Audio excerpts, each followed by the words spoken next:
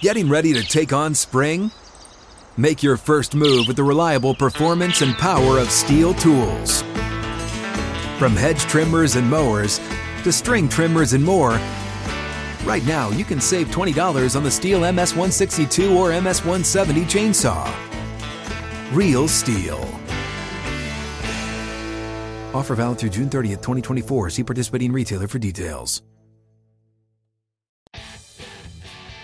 What is up, everybody? Welcome into Saturday with Smoltz, where every single Saturday, the Hall of Famer and legend himself, John Smoltz, joins me to talk everything happening in baseball and a little bit about his life. And today, he talks about his travel up to New York for the Astros-Yankees season and how wild that was. But we also talk a lot about the trade deadline, the Mets and what they did, and the Scherzer and Justin situation going out the door and how surprised he was by that. The Atlanta Braves, did they do enough in his opinion? As well as the Angels deciding to keep Ohtani in their playoff push. We got the Yankees, what they did or didn't do, which was a complete head scratcher at the deadline, and what he thinks about all that, and some of the other teams around the league who he thinks had a good trade deadline. So this one is going to be a lot of fun. Without further ado, let's welcome in Hall of Famer John Smoltz.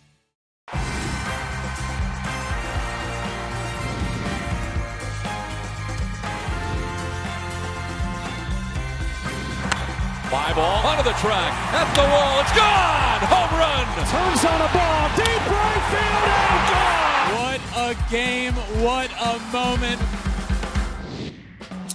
All right, and it is time to welcome him in now. Here's the Hall of Famer, John Smoltz. John, thank you for joining me, my friend. You just got to New York. How was your travel? I know we talked about you were hurt. You just had surgery. So how was your travel day? Yeah, this could be my first interesting one where I got through the airport, or at least I thought I'd get through the airport, no problem. Walking's not a problem. Movement's great. Sitting, that's an issue, sitting too long. So, of course, that was going to be an interesting flight. But I got to the airport and would have no reason to think differently, but had a random ID check, go through. I have clear. I usually go right through. And of course, I went into my wallet and then there's no ID there. So that's a problem. And the ID was because I had surgery 2 weeks ago, and they just asked you to bring an ID in a baggie. So my wife has my ID, and then I had to navigate like all different things I had to do to get through, which I understand why that's in place. Searching for my badge, my MLB Network badge, credit card, looking for everything I could. And then ultimately had to go to the other side of the airport to go through security. But all is good. I was the last one on the plane, made it. And, life lessons. At least you made it. John, it has been a wild week in baseball with the trade deadline. What was thought to maybe not be the craziest trade deadline in the world ended up being, I think, a lot crazier than a lot of people thought. Let's start with the Mets. Did you expect to see what the Mets ended up doing? Max Scherzer and Justin both out the door and on their way to Texas. No, I really didn't. I can, you could have this, chew it up and have this discussion and try to make points for either way, either case, but I didn't see it coming. I think the reason we saw more movement than we thought was because there were some pretty darn good teams selling that I never thought would be selling. You're always trying to cherry pick those teams that have players that are holding over till they get good. Never did I see an opportunity where the Mets and the Cardinals and just teams that you just historically think are going to be in the mix, and the amount that was invested for the New York Mets, still to me trying to digest the fact that, okay, maybe it's just that one bad, funky year. Let's go at it again next year with the guys we already have. But they chose to go in another direction, paid a lot for the prospects, and hopefully for the Mets, somehow those prospects deliver, because there's going to be a lot of eyes on them to see how they do, given the fact that has a price attached, right? Yeah. You're not just giving away really, really good players, but you're buying those players' contracts because you really were at the risk of not getting as much as you would normally get, because it's like a fire sale. Yep. Let's stick in that same division, your former team, John, the Braves. Do you think the Atlanta Braves did enough? In my opinion, they're the best team in baseball right now. They didn't go out and add a ton, added a reliever, which is a nice piece, but ultimately they had more of a quiet deadline. Do you think the Braves did enough? Yeah, I always think it's a tough position for teams in the American League. Baltimore, best record. Braves, best record. You're there for a reason. Every team has a tweak they could have and always could enjoy a boost. But I don't think the teams with the best record have the most strength to deal with, meaning you know that you're a really good team, but how much do you really sacrifice to get somebody that if you don't get anybody, you're still a really, really good team. So I always feel like the best record teams have that curse on them because their fan base are like, now's our time, especially more Baltimore than the Atlanta Braves, because Baltimore hasn't been there in a while, and they certainly could use a lot. They did make a huge move in getting Jack Flaherty, but they didn't do a ton because they're so young. But the Atlanta Braves, look, I mean, the bullpen piece is nice. If they get their two starters back, though, that's going to be like adding. I mean, Max Fried's been out a long time, and Kyle Wright's been out a long time. And hopefully they're back in the road to recovery, because if they can get in and get 5 starts and feel like, okay, that's what they need moving into the postseason, wow, what a rotation that is. Anchored by Spencer Strider. But the unknown is, you always want depth, and maybe teams, hopefully they don't get hurt. Nobody gets hurt, but that will change the dynamics, of course, for sure. We've spoken a lot over the last few weeks about the Angels and what they're going to do, what they should do with Shohei. But, John, what we have to say doesn't matter, because in the end, it all comes down to Artie Moreno and the GM out there.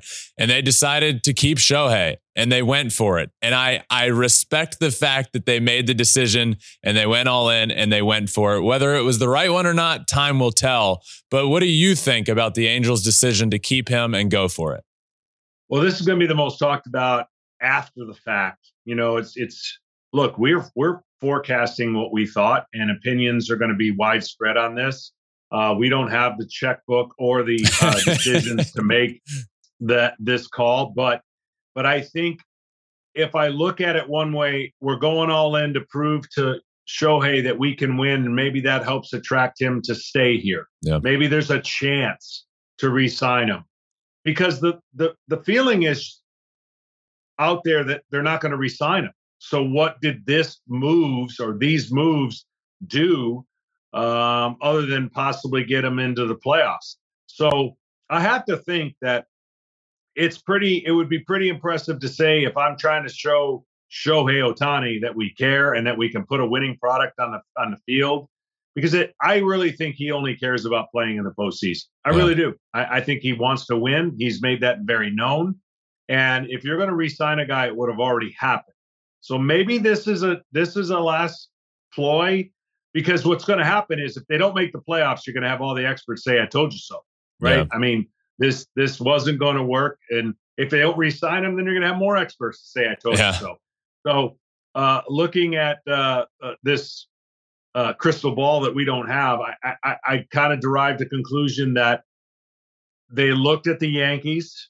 They thought they were better than the Yankees. They looked at a couple teams in front of them. If they added these pieces, they could possibly be better than those teams. And maybe that's the push.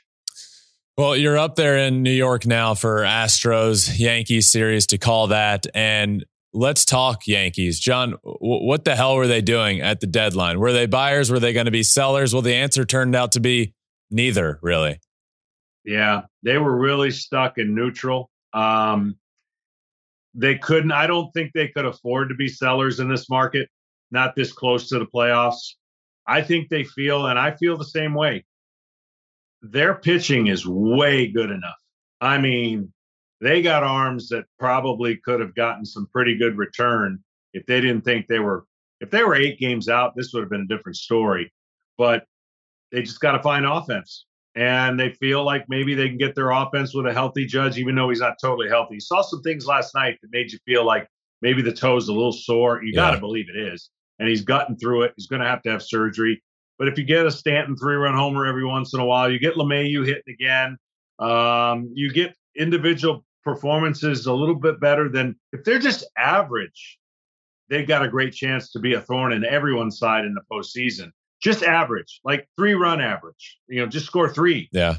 But we haven't seen that consistency. It's why they've not really reeled off any kind of lengthy streak.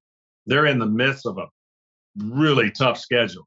And last night's win, some wins that you get, you wouldn't think the Yankees are a team that go, oh, that win a couple days ago, that was huge. We're the Yankees. You're supposed to win those games. But they've got some huge games coming up that are going to be important for them in determining their success or not. I would say that I agree with you. I think their pitching is more than capable of winning in the playoffs. And if they're along that line of thinking that we both are, then why not go add a bat? I don't understand why they didn't become buyers and do something then.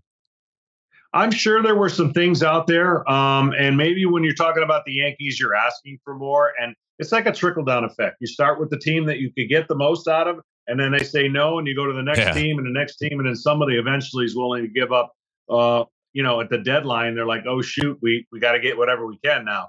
I would love to know how that works, but I would think it works like I'm going after the teams that have the biggest pieces and see how desperate they are. And if you find a desperate team, you get what you want.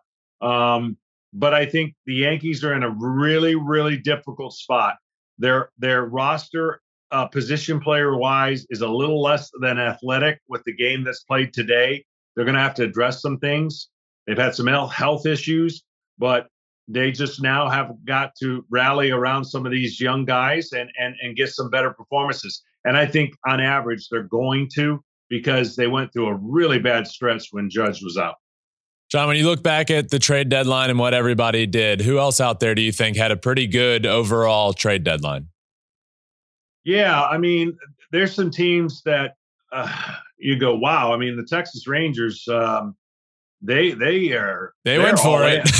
My goodness, it is amazing to see what they were able to do as a first place team, and then checkmate Houston Astros. It's like they went and got your brother, and that to me is all the adrenaline that team needed. It's a familiar face. It's obviously he's pitching great, and then right after the news, you get a no-hitter by Valdez. So I think the Central kind of stole the show as far as Texas went out and did what they had to do, and then Houston countered. And so it's just ironic that both those players came from the same team.